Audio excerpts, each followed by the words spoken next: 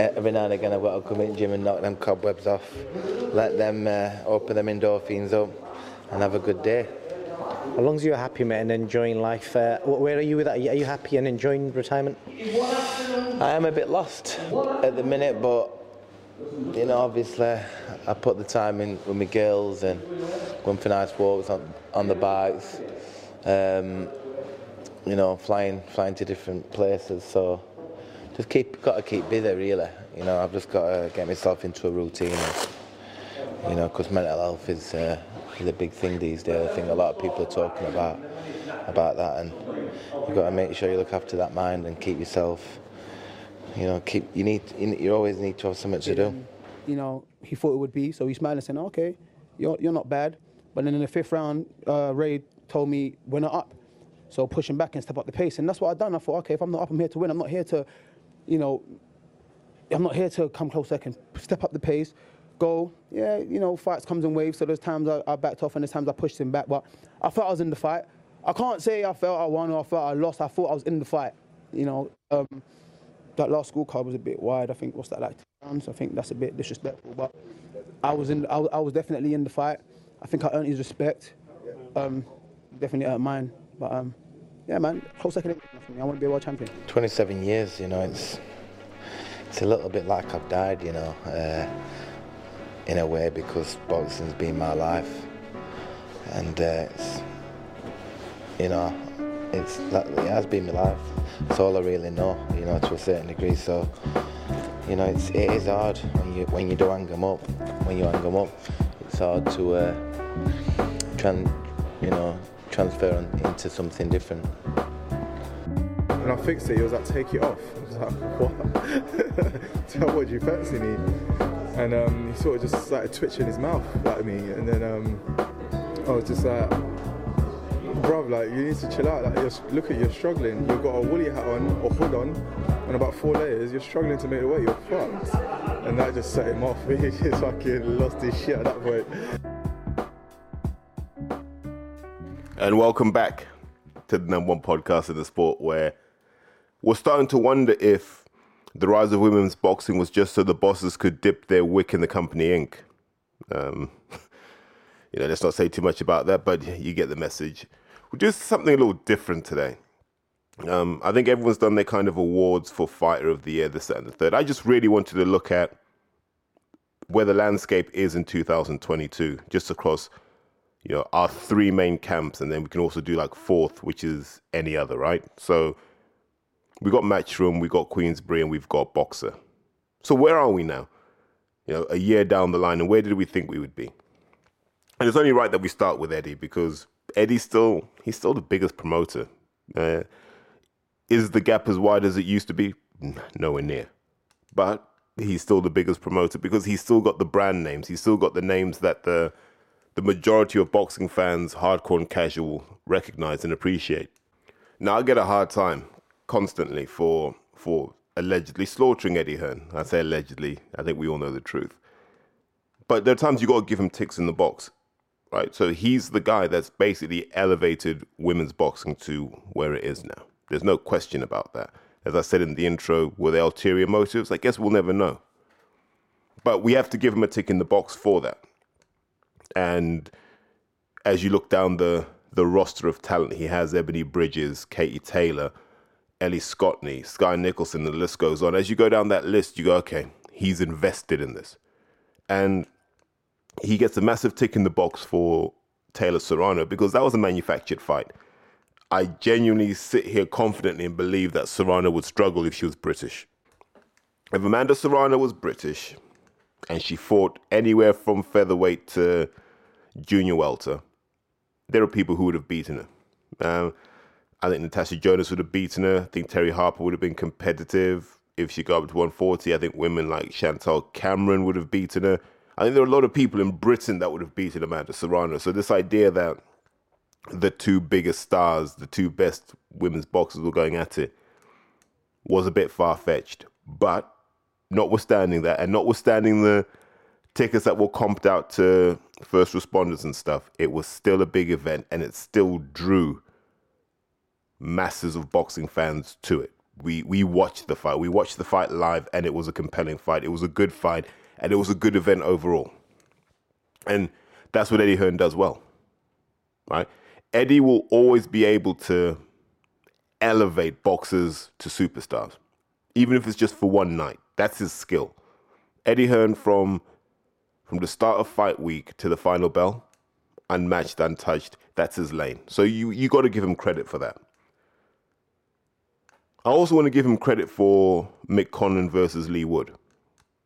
Whether he wanted the fight to happen, don't know. I think wasn't that like I thought it was a mandatory.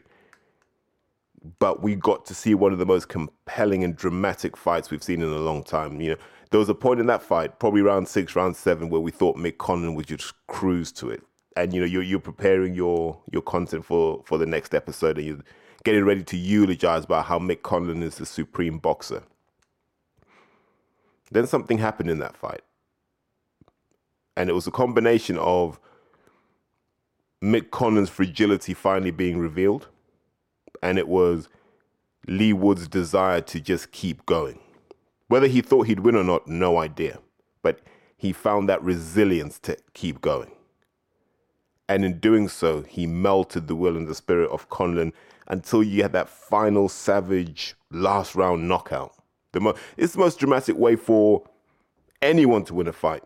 And to be able to see that on TV, that's kind of what we'd like to see with every show.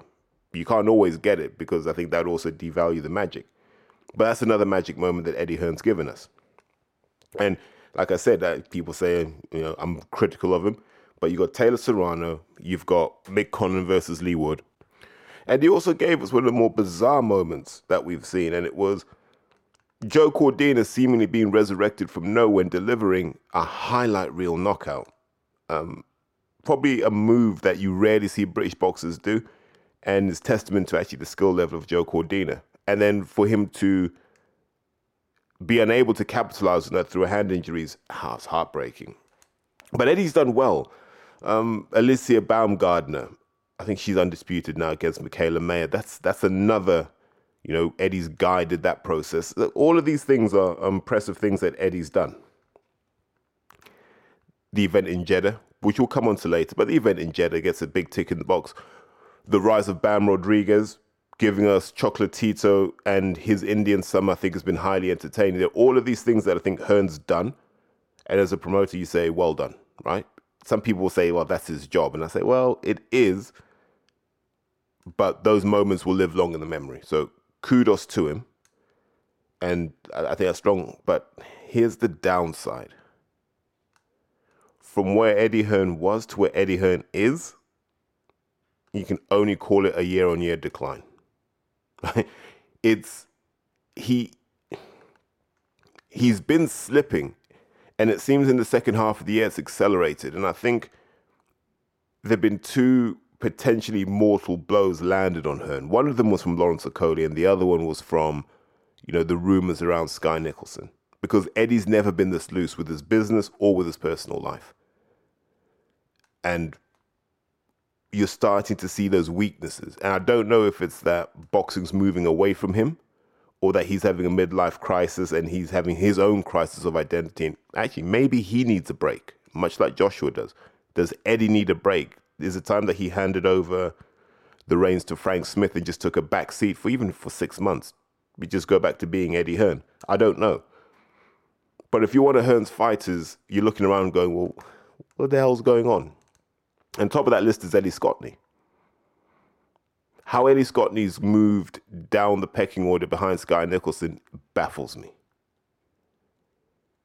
However you want to slice and dice it, Sky Nicholson has no constituent fan base in the United Kingdom. Eddie Scotney does. Eddie Scotney was signed to Matchroom based on the energy she had generated amongst boxing fans for being a damn good fighter. Sky Nicholson hadn't shown us that. That's not to say Sky can't fight. She can punch. She can box. She can move. She can do all of that. And she's being well trained by Eddie Lamb.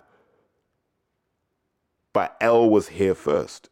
Elle earned her spot. And she's almost been eclipsed by Sky and Ebony Bridges and Shannon Courtney in a way that doesn't seem fair, because it's not like she's been outmaneuvered in the ring. And I don't know if it's the case that,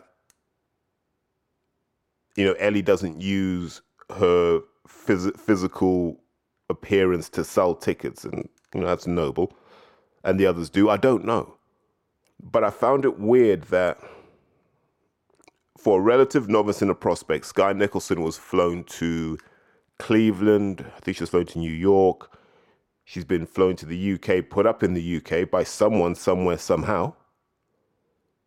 All on purses that I don't believe are greater than 12, 13, 1400 quid a round. If I'm wrong on that, cool. But a lot of money's been spent moving Sky Nicholson around the world for promotional reasons only. Yes, we've seen it with Amo Williams and we've seen it with Devin Haney, but in Devin Haney's case, Devin was a blue chip prospect and he had already proven himself, and Devin was in line for belts. In the case of Amo Williams, it was fleeting. It was just a brief taster.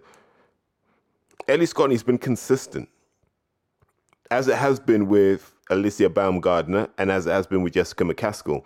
Matchroom seem to spend a lot of money moving these ladies around. Same with Ebony Bridges. They get moved around a lot. And no one's been able to explain why. So if I'm a guy like Dalton Smith, I'm like, where are my perks? I'm delivering for you. I'm bringing you revenue. I have a city. I have a city that backs me. Where's that revenue? And I think we need to get to the bottom of that because, like I said, if you're being promoted by Eddie, you want to make sure that his heart's in the right place. That there's an objective criteria for working out who gets the investment budget, and it's not just an emotional response. But in terms of things where we've got to start pulling Eddie Hearn up, number one, where's Mauricio Lara? Where's the investment in Mauricio Lara? How is he not being primed for a world title shot? You bring him to the UK, he shows what he can do, and he disappears. And then by the same token, actually, how have you let Josh Warrington's career disintegrate so much? Yeah. There was a time when Josh Warrington was that world British champion, as I like to call them. And you felt that he could get a big fight against the Santa Cruz, but he's losing to people we barely know. That's the sad part about all of this. You're basically losing to guys that beat Isaac Lowe previously. Where are the superstars that you're meant to be bringing to Leeds? Where are the superstars that are meant to be filling out Elland Road? You get the impression Eddie's never forgiven Josh Warrington for leaving him. And he holds grudges. We're now beginning to realize Eddie's very emotional. We've seen what happened with Okoli. So you beware of an Eddie Hearn scorned, I guess. So he's definitely butchered that career. Montana Love is another example of another opportunity blown. You remember how Eddie used to gush about Montana Love. No more. The loss of the Devin Haney relationship. Doesn't seem that he's going to get that back anytime soon. So that doesn't look good either. While it doesn't look good, let's also not forget, a lot of the stuff we're asking Eddie to do is not his sweet spot. What's Eddie's sweet spot? Canelo versus Bivol. Bivol versus Zurdo Ramirez. Which, by the way, once again, Hearn was magnificent. That's his lane. He will always do that. But for every Canelo, for every Dimitri Bivol, for every Zurdo Ramirez, as I said earlier, there's a Franchon Cruz Dezern who just seems to be floating around. There's a Chantel Cameron who, apart from Jessica McCaskill, hasn't fought anyone we know. Doesn't seem any closer to a Katie Taylor fight, which is a tragedy. And then there's that legacy of how he messed up Natasha Jonas and how she's been able to bounce back. There are all these things that tend to count against her. And then there's the confusion bit. And here's where it gets interesting. What are we doing with Johnny Fisher? What are we doing with Fabio Wardi? What are we doing with Alan Babbage? A guy we haven't seen on a Matchroom show for a while, but he was always good entertainment. Apart from the name brand, we don't know who we're meant to be getting behind. We don't know who we're meant to be investing in. Is it Hopi Price? Is it Dalton Smith? Is it the new Muhammad Ali that they've signed? Who is it? Because Eddie talks about everyone like they're going to be a world champion. Is it Johnny Fisher? Is it John Hedges? Who is it? And there seems to be a lot of muddled thinking in Matchroom because for a long time, Matchroom's revenue was just predicated on on 3 key names, right? Joshua, White, Chisora. And however you want to construct it in 2023, they are not the same value as they were in 2021. So now you've got to start scrambling and finding people to get behind. That's why you're seeing Amo Williams move up the ladder. But what about Felix Cash? When's Felix Cash going to get his shot? What more does he have to do? You know, what about Anthony Fowler, Mr. 204 pounds with a 6-pack? Wow. Jesus. You know, there's a red flag if ever there was one. If UCAD aren't paying attention to that, then God help them. But I guess you see my point. You know, for every person he's pushing, there are loads of people who must be disaffected at Matchroom and just seeing what's happening on other platforms saying, I could do something there. How does Eddie manage that? Because in the old days, it was, I can just put you on a Joshua card, a Dillian card, maybe squeeze you on a Canelo card. And it doesn't seem that has the appeal that it used to have. So these are troubled times for her. And then we've got to touch on the harsh reality that's hit Matchroom. Joshua's 2 defeats in a year and a bit? 3 defeats overall. All 3 defeats to little guys. All 3 defeats to little guys who are not known as punchers, by the way. Not known as knockout artists. So how do you rebuild someone who's likely to struggle against heavier-handed opposition? Is there a way back for Joshua? Or do you cash out? That's the dilemma. We don't know the answer to that, but we do know that the Joshua we see today is not the Joshua we saw last year. Is that Hearn's problem? Partly, but I think deep down it's AJ's problem, and maybe that's a conversation for another time. But you're now looking at that going, so Joshua's done. That whole thing of, I've got this leverage that I can take Joshua to DAZN. Now DAZN are looking at Eddie going, what use is Joshua? How are we going to make our money off Joshua? We just gave this guy 0.5% of our business. And he lost. So he's affecting our business now. So how are you going to fix this, Eddie? And I don't think Eddie's got an answer. Who will it be? Will it be Jermaine Franklin? Will it be Dillian White? Will it be Otto Warlin? What we know for certain is it will be someone slow, but it'll be someone big to try and, convince fans AJ's a monster. And it'll be someone light-fisted. That's what you're going to get. You're not going to get him in with a killer because I just don't think they're ready to put Joshua out to pasture yet. The Dillian thing we'll talk about when we talk about Frank, I think. But that Jermaine Franklin fight showed us that he's probably on the same part of the mountain that Joshua is at the moment, where he just needs to get his money and get out. And I think it's the same with Chisora. And so Eddie's essentially seeing 60 to 70% of his revenue disappearing down the hill with nothing to replace it. The person who was meant to replace it was Conor Benn. That Eubank pay-per-view fight was meant to be the start point for all of this. And that turned into a massive PR disaster. So that's one of 3 mortal wounds that Hearn has sustained this year. The Conor Benn wound, the Lawrence Okoli wound, and the Sky Nicholson rumors are all things that have really chipped into Eddie Hearn's reputation this year. For a summary of the whole Conor Benn situation, please jump on episode 122. But the issue for that was twofold. One, Eddie showed beyond any question of a doubt he puts money above the sport. And then he said, what he also implied is he put himself and Matchroom above the board. That seems to be the real issue here. We've always suspected it, and it's nice suspecting something when someone is so brazen about their contempt for the fans, their contempt for the sport, and their contempt for the governing body. You don't make it back from that because we always remember. So you can never court on the goodwill of the fans. You can't now, right? Look at what he did. The first test came out. And I remember tweeting going, are you sure this is the only test? Because I had heard that there were 2 tests. I'd heard that there were 2 failed tests. And I thought it was the A and the B sample until I heard the B sample hadn't been tested. I was like, Jesus, he's failed 2.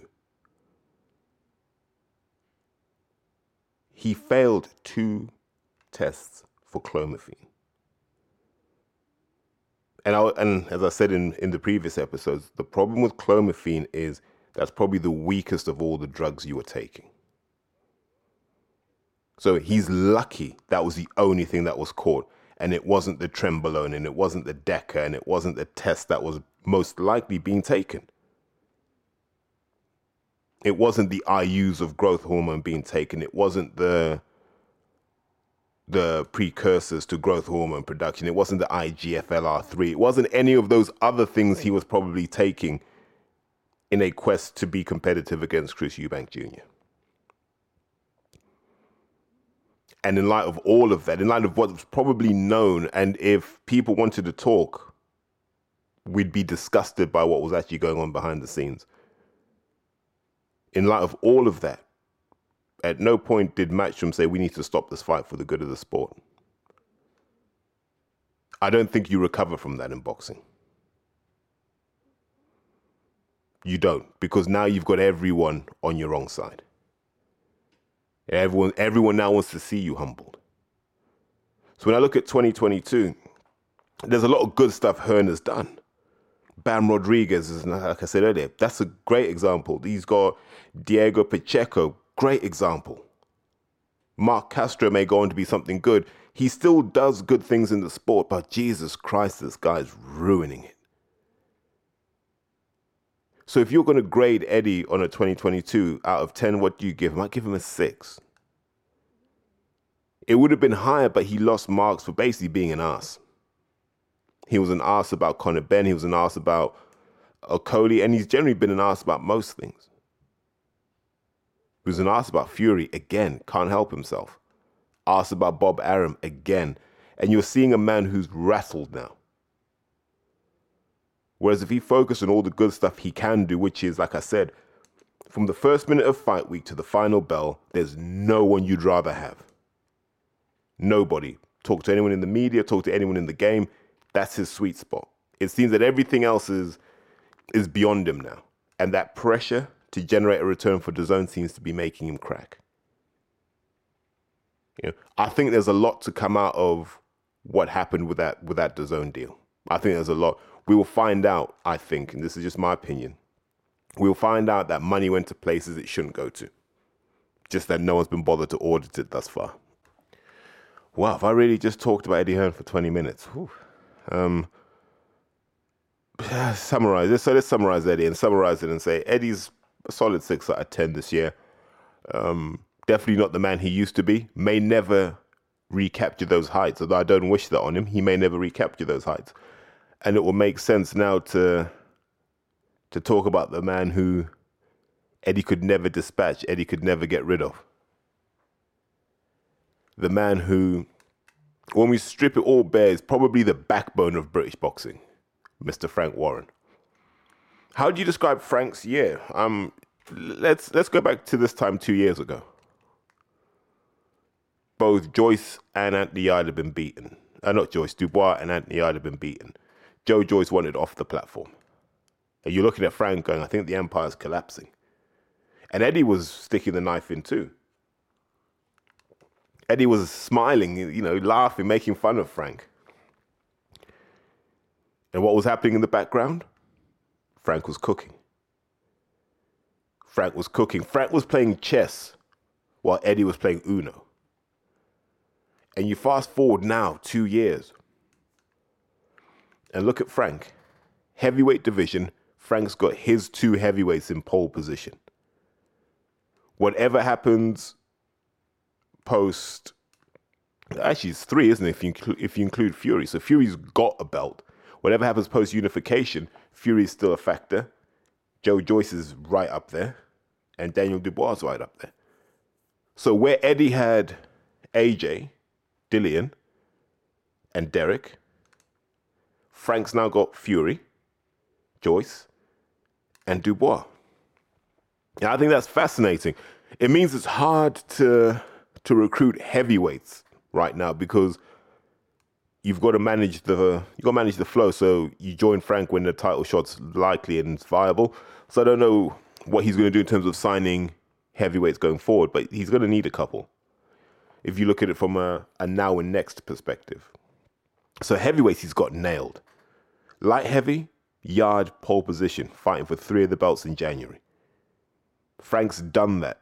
But he's also done that because Yard's built his name up by taking those hard fights that people said he was scared of. Heffron at super mid, he's rebuilt him. And if he can give Mark Heffron a solid 2 or 3 years, that might be one of the better rebuilding jobs that Frank has done. Him and Willie Hutchinson, I should add. And then you go down the middle you go down to middle, and they're building Hamza the right way. So Hamza Shiraz is being built the right way, and they've delivered with Denzel. I'd argue Denzel's British Boxer of the Year. I don't know how you argue against that. If you measure from where someone started to where they ended up, I don't think anyone's traveled as far as Denzel Bentley has in the last 12 months. And yes, obviously I'm biased because I know him and I understand what he's been through, but let's just abstract it up a level.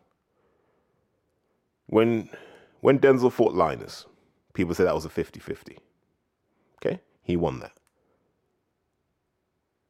And then he fought Marcus Morrison, and people said this is the fight he could lose. 60-40 in his favor, but still a fight that Morrison should have the skills to navigate. Got bludgeoned. And then he gets told, you're fighting Janibek, and people said Denzel will get stopped. He didn't get stopped. In many cases, he was able to hurt Janibek, and he was able to withstand Janibek's attacks with 5 weeks' notice. And if you talk to Denzel and say, how do you feel? He's like, if you'd given me a full camp, I feel I could have won that fight. You know, and you can't say definitively one way or the other, but what you can say with absolute certainty is it would have been more competitive. It would have allowed him to get some more rest after the Morrison fight, and it would have allowed him to prepare properly for a southpaw. So he's done all of that. And then you slide down all the weights and you see that Frank's positioning guys, Archie Sharp is positioned. You know, the kid Nick Ball has to be positioned for a belt next year. I don't know what Frank's doing with Nathan Heaney, but he's got Nathan Heaney selling tickets, and Nathan Heaney's made Frank relevant in the Midlands. So Frank's made all these small moves. Some of them are going to pay dividends next year and the year after. Some of them are not going to pay dividends till 2025. And I'll give you examples. Sam Noakes. When Sam Noakes comes on stream properly, when we're talking about him having career-defining fights, that's going to be 2025. Where do you put Echo Esserman? Is he world titles in 2024? Potentially. If they manage him properly, I don't see why not. Maybe even 2023. But you look at these guys like Sam Noakes, Dennis McCann, who are the other kids? Pierce O'Leary. You know, guys that Frank's kind of maneuvering slowly but surely. Carol Atalma, talent to burn. You know, the way he's managing these guys, by 2024, 2025, these are the names you're going to be talking about. Other promoters will be trying to tap these guys up. Who's the big cruiserweight? Is it Tommy Fletcher? You know, there's another name. So Frank's got 2023 sorted and 2024 sorted, and then a load of kids who are going to come good in 2025. So the challenge for Frank is, can you build events around that? So everything I said about Eddie and how fantastic Eddie is, we traditionally said Frank was bad at. But we can't say that anymore because of 2 fights. One at Wembley Stadium, one at Tottenham Hotspur Stadium. Frank Warren delivered Fury versus White. And if you go back to when that fight was made, people didn't think it would sell. People were saying this is not going to sell without Eddie Hearn's support. And they were wrong. They said if Dillian doesn't play ball, this fight's not going to sell. No one's going to pay that to watch Fury at Wembley. They did. 94,000 of them paid to watch Tyson Fury stop Dillian White at Wembley Stadium. 94,000. And I think that was when we saw Frank, like the newest incarnation of Frank. media savvy Frank. 2022 is the year Frank learned how to play the media. He was on Talk Sport, saying all the right things, making all the right moves, defending his corner, defending his position, and maintaining public support for his approach. Because if you remember, there was a conflict with Dillian about tickets and security and stuff. And Frank held such a tight line on that against all the attacks from the other side that you started to respect Frank. The IFL interviews, his accessibility, the fact that the Warren family are now falling in behind, so they're all accessible. They've closed that media gap, And a big part of that, credit where credit's due, a big part of that's Dev Sani. Let's take our hat off to Dev, because his social media game has gone from like a 3 out of 10 to about 7, 8 out of 10 now. Some of those tweets that he lands are absolutely brilliant, but what he's doing, he's getting the engagement. He's getting the engagement for his side. You see him on Boxing King Media. You see him on who knows, man, what other channels. But he's doing what he needs to do. And I love seeing that media gap close, because now it's competitive. So Frank does Wembley with Fury. And yes, there was support from Top Rank, but Frank still got to do it.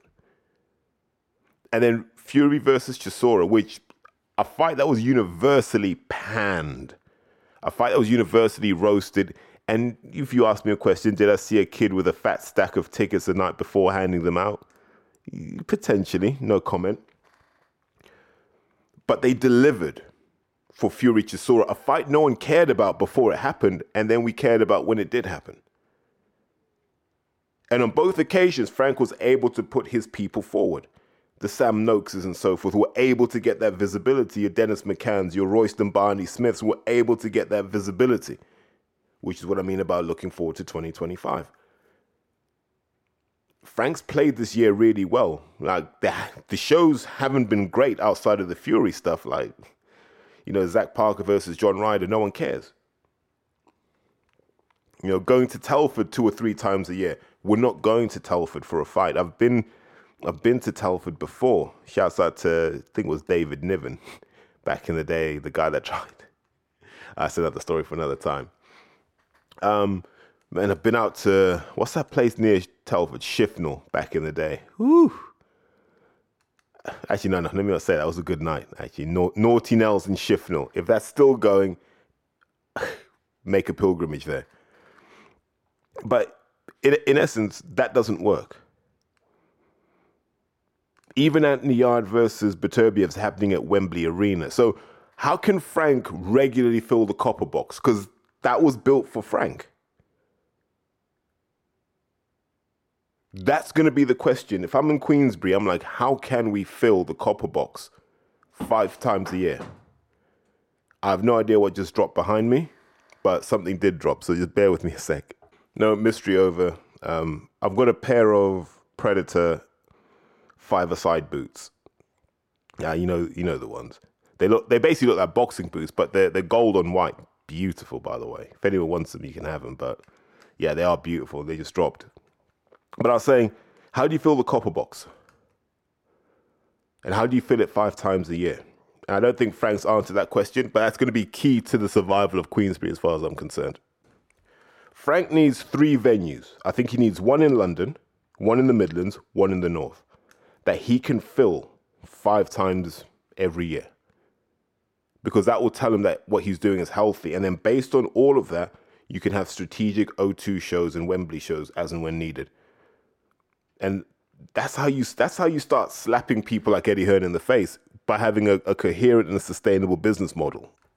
So the other thing he will need to do in 2023 is find a way to transition the York Hall guys to a more sustainable televised footing. So guys like your Aidan Mohammeds, your Franken brothers, who's the kid who's coming through now, Carl Fail.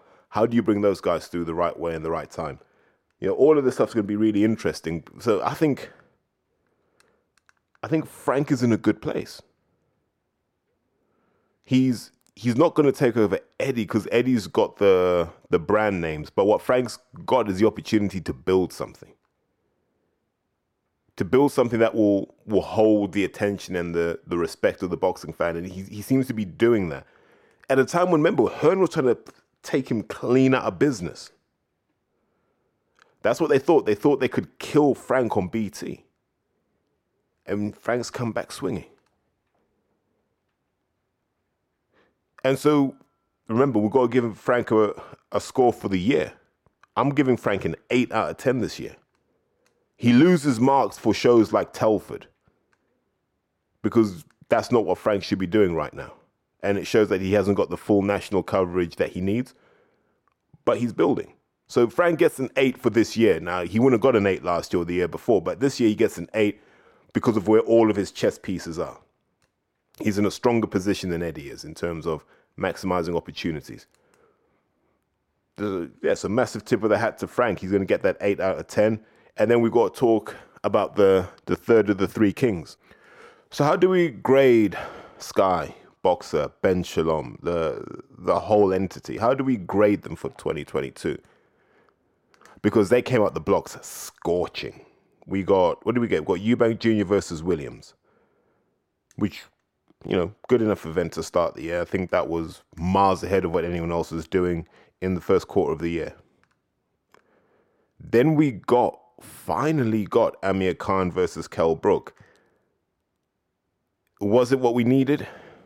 No, but it gave us closure, and it gave us a dramatic moment when we suddenly realized Khan ain't got anything left. And it was like, how quick can Kell break him apart? And then and it left us wondering, is this the old Kell, or is Khan making him look good? But you start off with those two, and you're like, okay, this is the new Sky. This is what we've waited for. This is what they promised us. Third fight, Josh Taylor versus Jack Catterall. Get that it's a mandatory and all that sort of stuff, but it's a fight because, Jack's a legit contender at 140 pounds. Josh Taylor at the time was considered the best at 140 pounds beyond debate, in fact. And we were putting him in the Crawford bracket. After the fight, we weren't putting him in that Crawford bracket anymore. So we get 3 fights in rapid succession, and we're like, God, this guy's going to be incredible. But actually, let me just touch on that Taylor fight, because that kind of moved the discussion in boxing, because people felt so strongly that Catterall had won that fight that it forced us to really examine what the hell the sport is really about, which I thought was a good thing. I thought that was the right discussion to have at the beginning of the year. But to be absolutely clear, talent-wise, skill-wise, experience-wise, the gap between Taylor and Catterall is vast. The reality was Ben Davison's been bringing down the level of Taylor's performances for a while. I'm going to go back to this point. I'm going to say it again and again and again. Analysts are analysts, and they're good at what they do. Coaches are coaches, and they're good at what they do. Analysts will identify problems and issues. Coaches will implement solutions. These are 2 different breeds. Can Ben Davison stitch the 2 together? In time, yes, but remember, the guy's still young. He's still learning. So don't put too much pressure on him. But what you can say is the fighters he puts out fight well within themselves. History's shown us that, and that's why people don't stick around with him after a while. And then from Sky, we got nothing of note. Like, yeah, you gave us these top-ranked shows, whatever. I'm not staying up for those. We got nothing of note from Sky until Chamberlain versus Billum Smith. And even that fight isn't what you'd call a blockbuster. It's a good fight, by the way. That's a fantastic fight. And it was as dramatic a fight as we would have wanted. And I thought it was a perfect showcase for both guys. I don't think anyone really lost in material terms.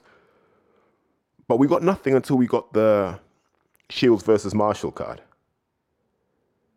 Now, there's a whole thing about that being an all-female card, and it was set for, I can't remember the date, but then the Queen passed away, unfortunately, and they had to reschedule it. And people talk about what a great event that was for the women's side of the sport, but there were so many comped tickets at the O2. So of all the people I know who went, I think about 60% of the people that I know that went to that event went on free tickets. You won't see Sky do an all-female card again. And that's not me damning women's boxing. It's just not economically viable. For what you'd have had to pay Clarissa Shields, Savannah Marshall, Michaela Mayer, Alicia Baumgardner, and all the kind of logistics behind that, and you pay that twice, you won't do that again. I don't think they'll make that money back. That was a lost lead, and it probably demonstrated to Sky that women's boxing is not where people say it is. But don't let that detract from the fact that in Shields versus Marshall, we got to see who the best female boxer is. Who's the best woman in boxing? We found out that it's Clarissa Shields. Don't even know if it's close. The nearest viable option for me would be Franchon Cruz-Dezurn, but we don't even know yet because she's still a bit wild with her shots. She hasn't got that crispness that Clarissa Shields has got. I think it's incredibly hard to look past Clarissa Shields as the best. I think the only viable option is a lady we have to praise as well. Because what Sky have done with Natasha Jonas is nothing short of a miracle. It makes you wonder, what the hell was Eddie Hearn doing with Natasha Jonas? Natasha Jonas went from lightweight to light middle. Lightweight to light middle, was weighing in around 148 pounds.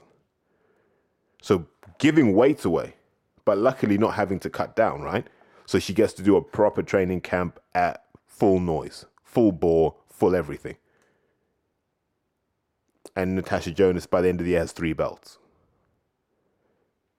In terms of British boxing, she's the most interesting boxer we have amongst our women right now. The only fight that makes sense for Natasha Jonas now is, in my opinion, Clarissa Shields. I don't know what her thoughts on retiring are, but if I'm Natasha Jonas right now, that's the fight I'd go for. Because that's an impressive fight. And I think that would be a compelling fight because, there are all these intangibles about Shields having to drop to 154. Obviously Natasha giving up a ton of weight. And so what would that do? But let me tip my hat off to Joe Gallagher at this point, man. I think we've got to have Joe Gallagher as advisor, manager of the year, however you want to describe it, because his ability to resurrect careers, unparalleled. Remember when Hearn tried to marginalize him? That's the man who built Matchroom. Outside of London, Joe Gallagher's guys built Matchroom. Crawler, Quigg, and the list goes on, Hosea Burton back in the day. All of these guys helped build Matchroom. And then Eddie just excommunicates him. And so to see Joe back, having resurrected Natasha Jonas's career, now resurrecting Heffron's career, and potentially resurrecting Hosea Burton's career at cruiserweight. If Joe can pull this off, he might challenge Eddie Lamb for Boxing's Man of the Year, finally. But as far as I'm concerned, credit to him for what he's done with Natasha Jonas, and credit to Sky for backing her, because she's a genuine star in boxing right now. And I want to give an honorable mention to Hannah Rankin. And people say, you're biased because you commentated with her. Not really. I've always been a Hannah Rankin fan. I think she's class. And if there was a way to implant a chip in Hannah Rankin that gave her 15 years of boxing experience, I would do that, because everything about Hannah Rankin is thumbs up. Personable, lovely, fights hard, strong, tough, doesn't quit, understands the sport, talks well on it as well. So I'm a big Hannah Rankin fan, and I'd love her to have a big 2023. I'm just gutted that she lost the Harper fight, so we didn't get to see a proper showcase. But just got a lot of respect for Hannah Rankin. So she's one of the people who stood out for me. And then Sky haven't really delivered much. Obviously, they've opened up Bournemouth as a lane for boxing, and it seems that Bournemouth's one of those fun destinations. And I get why you do that, but I feel about Bournemouth the way I do about Telford. It's a long way to go for fights that economically aren't going to deliver, because there's no arena big enough to get the big stars down. So if they do a stadium fight for Chris Billam-Smith, maybe that would work. I still I'm comfortably of the view that Billam Smith versus Jack Massey is the fight that will get made. I don't think Massey fights Parker, but if I'm wrong on that, I mean, feel free to let me know. I had a back and forth with Dave Massey on this matter. I don't see the fight happening for some of the reasons that Dennis said, but also strategically, what do you need that for when you've got so many cruiserweights you can make money with? Yeah, but look, the Massey clan know better than I do. I don't know what sort of shape he's in. I don't know what weight he'll go in as. If he went in at about 215 pounds, could he then boil down to cruiserweight? Yeah. So maybe there's nothing to lose by doing this. But they're going to have to sort out that business with Dennis. There's no question about that. So overall, Sky gave us some good shows, some poor shows. But here's where Sky delivered for the fans. They signed Ben Whittaker, who's a rare talent and is a real talent. Olympic silver medalist. Fraser Clark, Olympic bronze medalist. Lauren Price, Olympic gold medalist. Karis Artingstall, Olympic bronze medalist. Those are all good signings. I think Karis Artingstall in the pros will be a knockout artist. She's got that kind of Natasha Jonasness to her. So I'm intrigued to see how good she is. Lauren Price goes without saying. Special. It needs to find a weight division that will do her talent justice. I don't know if welterweight's the one, but time will tell whether she moves up or whether she moves down.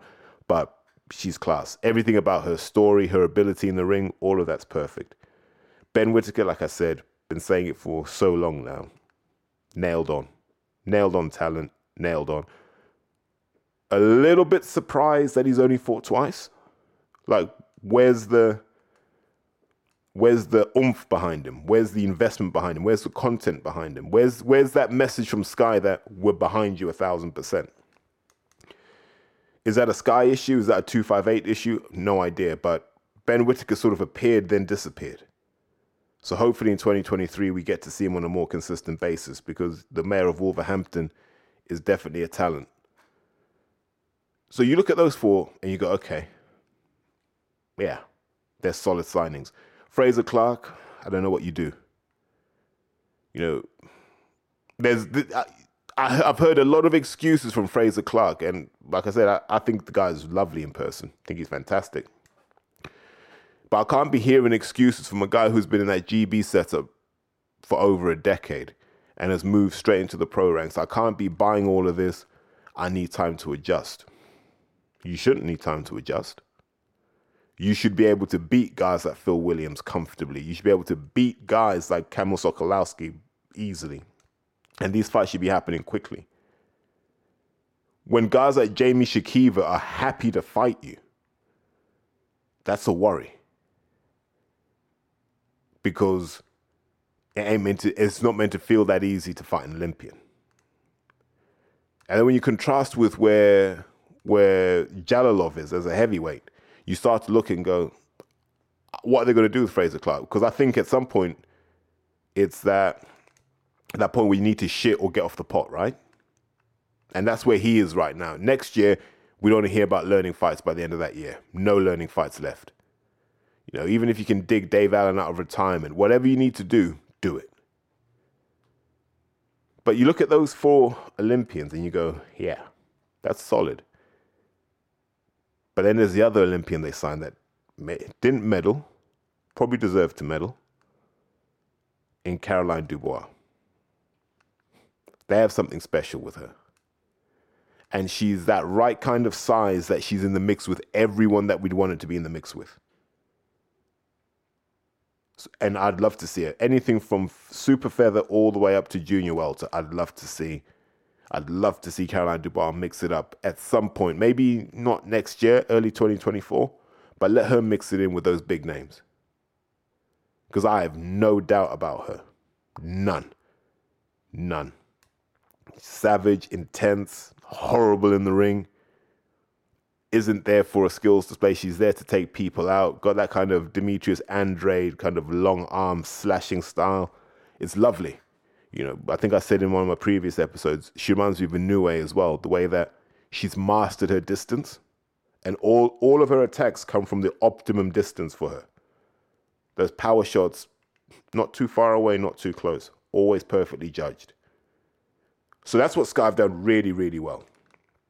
You know, they had a good beginning of the year, then they ran out of steam a bit, spiked a little bit in the summer, ran out of steam again. But they signed well.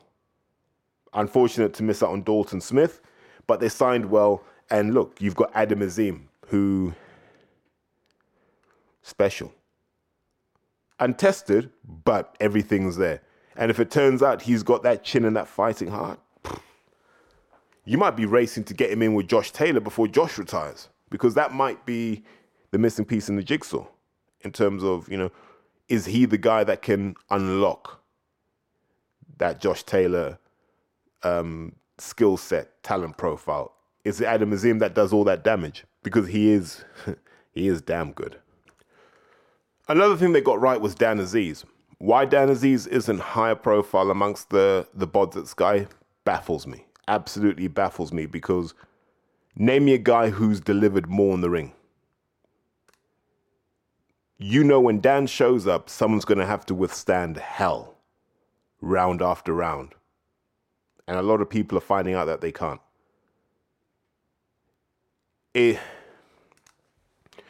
And he's caught now, because if you look at Dan fought Reece Cartwright, Shakan Pitters, and Rocky Fielding. Nearly lost me there. 3 fights this year. The Reece Cartwright one was a replacement for Matthew Tinker. The Tinker fight would have been interesting. Dan gets annoyed at me for saying it would be competitive. But I believe it would have been competitive, not necessarily down to experience, but just that psychological element that they fought each other before. There's familiarity there. I think all the fights end the same way. I just think Dan, too heavy-handed, too intense, too focused, and he's physically resilient. That's what people forget. Dan's chin's good. And here's what Dan's done, right? If you said to me, what were the mistakes Dan made in the amateurs? I've still got the notes somewhere in this flat of the things that Dan does that leave him vulnerable to certain shots. And over the years, he's closed all of those loopholes. So you can't catch him with certain shots anymore like you used to be able to. You know, that evolution, that development, how his jabs got better, his uppercuts got better, his punch selection has got better in the last 12 months. His defense has got better. He's not as easy to hit. His work rate's up, 15, 20%? And he can hold that. So there are all these big improvements that Dan's made. But he's kind of done British level. Unless you're getting him in with a Boatsy or a Spider Richards, there's nothing left at that level. I hear them talk about Lyndon Arthur, and okay, yeah, okay. But I'm Dan and I'm 33 years old. Why wouldn't I chase a Pascal? Why can't Dan Aziz get one of those names on his record? Why can't he get a Pascal? Why can't he get a Joe Smith Jr.? Why can't Dan Aziz get a Kovalev on his record? Why won't Sky put the money up for that? Because Dan's deserved it. He's delivered for Sky. What's it? Hosea Burton, entertaining. Reece Cartwright, entertaining. Shakan Pitters, entertaining. Rocky Fielding, entertaining while it lasted. So we need to be rewarding that. If Sky had a whole stable of Dan Aziz type fighters, they'd have no problems. Viewership would be through the roof. Yet they have at least one and don't reward him. So I have a real issue with that. I just want to see him more prominent. They're still back Richard Riakpo, and I get why, but how close is Richard to a world title fight? We're not talking about that being next. Like, Makabu's not expensive. You could do the Makabu fight, pay Makabu 100, 150 grand. Why haven't they done that? None of those champions are expensive because the cruiserweight's not an expensive division. And with Lawrence coming now, what do? What, both are going to fight for world titles? Lawrence is going to unify, Richard's going to win one? There isn't the budget for that. So they should have got him the world title. And I think they will regret not striking when the iron was hot. But I am looking forward to seeing Lawrence show up, which it looks like it will unless Eddie sues him. Because I think that strengthens that Sky stable in and around cruiserweight. What I don't want them to do is just have him fighting around with British level guys. If that's why they've brought, man, if that's why they've brought him in, that'll be disappointing. But I think, I don't even know, do we need to start grading Ben yet, or are there more names we need to talk about? One thing I did forget is we've got to start marking Ben down for some things. So number one, there's still a lot of dross on that stable that they haven't got rid of yet. They're starting to do it now. You're seeing some of the fights being made, but there's a lot of dross on that stable that doesn't make sense. But there's also talent that's not getting elevated. Zach Chelly's a prime example. Just set Zach loose. See if you can make a Heffron fight. You know, start pushing Jermaine Brown. Yes, I know he lost to Zach Chelly, but Jermaine's what you need. These are the sorts of guys that should be active. Like, you can't keep picking guys from this town or that town, this, that, and the third, people that we've never heard of before. And then you want us to get behind them and do this. No, stop doing all of that. You know, that's the thing I don't want to see. So, loads are good from Sky Boxer, but there are two things we need to see next year. One, clean up that stable and get some quality in. Number two, start having more world title fights. None of this, we're going to circumvent, we're going to play with the semantics by having women's title fights. Let's have some proper title fights where, you know, we've got time to get excited, build up, however. Let's get those fights on Sky, because that's really what we're paying our subscription for. And they've got the pay-per-view platform. But overall, what would you give Ben Shalom, Boxer and Sky? Strong start to the year, man. The start of the year was like a 9. The mid-year is like a 4. End of the year is like a 6. So I don't even know. It's like, we'll give him a 6.5, 7 out of 10. But big, bold red letters, must do better. You have the number one platform. You should do better. Ben, let's just touch on some guys who don't have the same exposure. So, where are we with Dennis Hobson and Fight Zone? I think, if Den was being honest, 2022 was like a wilderness year of what the hell are we doing? You know, when you've got a platform like that, I think, especially Fight Zone's essentially an app. It's not really a channel, it's an app. And I don't think there's been a great deal of thought that's gone into what else can you put on the app? What's the value add you can put on the app? Can you syndicate boxing scene on there? So actually, I don't have to jump on the website. I can just go into the app and get what I need. Can you integrate Twitter in there? All this stuff, like, these are the questions you need to ask. And I don't think, like, development is cheaper than promoting. I promise to God. So there are these options to do that. And I think that's just, Den probably just needs to sit down with a whiteboard and go, well, what's Fight Zone really about? You know, and I was privileged enough to do a couple of their shows. Absolutely loved it. I might talk about that in another episode. Why? I've done it before. But I absolutely enjoyed it. Den's a friend. I know he's tried to do a lot of things. The Jack Massey thing still hurts him because no one wanted to touch Jack when Den got involved. And it feels like, and I'm not going to say Jack, because I think Jack will fight whoever looks after him. I think Kevin Marie tried to use Dennis as a stepping stone to Sky. And Jack is like the gateway fighter. Here, Sky, I'll give you Jack, and then please sign the rest of my other guys. If that's what he's done, then I disagree with that fundamentally. Now, I'm not saying that's the case. As an outsider looking in with incomplete info, that's one of the hypotheses that I have in my head. If that's the case, then I think that's wrong. Because you're just making life hard for Jack for the sake of fighters that Jack has no connection with. If he's taking Jack to Sky in the honest belief that the contract is done, cool. We'll see that tested out. But we need to cut all of that nonsense out. But I want to see what Dennis does this year. I think he needs a smaller stable, more focused stable, and he should focus on guys who can really fight. You know, that's what I'd like to see. From a Steve Goodwin perspective, I wonder how long Steve will carry on, because if you remember, Steve's a manager who promotes. So Steve's a manager who showcases the guys that he manages. And as long as that doesn't cost him money, it makes sense. As long as that still gives him happiness, then it makes sense. But without that, I don't see him sticking around for much longer. It doesn't make any sense. Like, boxing's so fragmented at the moment. It's hard to get dates. It's hard to get fighters. But I think for now, he's still got healthy attendances. It's still okay for tickets. Just the number of bouts is a problem. But I wish him all the best, as always. Alfie Warren, similar position. You're showcasing guys. So how do you make your money? You keep putting on these shows in the hope that people make it onto TV. And Stable looks good. I'd like to see him sign a couple of guys. There are a couple of guys I know that are going to be free agents pretty soon, and I think they'd be entertaining additions to the Alfie Warren stable. Let me not say names because I don't want to get myself in trouble. But he's also doing his thing. You see, now that Sky are more mobile geographically, Errol Johnson's now coming to the fore. BCB are doing their thing. Big shout out to someone like Kirsty Bavington. There's been a bit of a Midlands resurgence.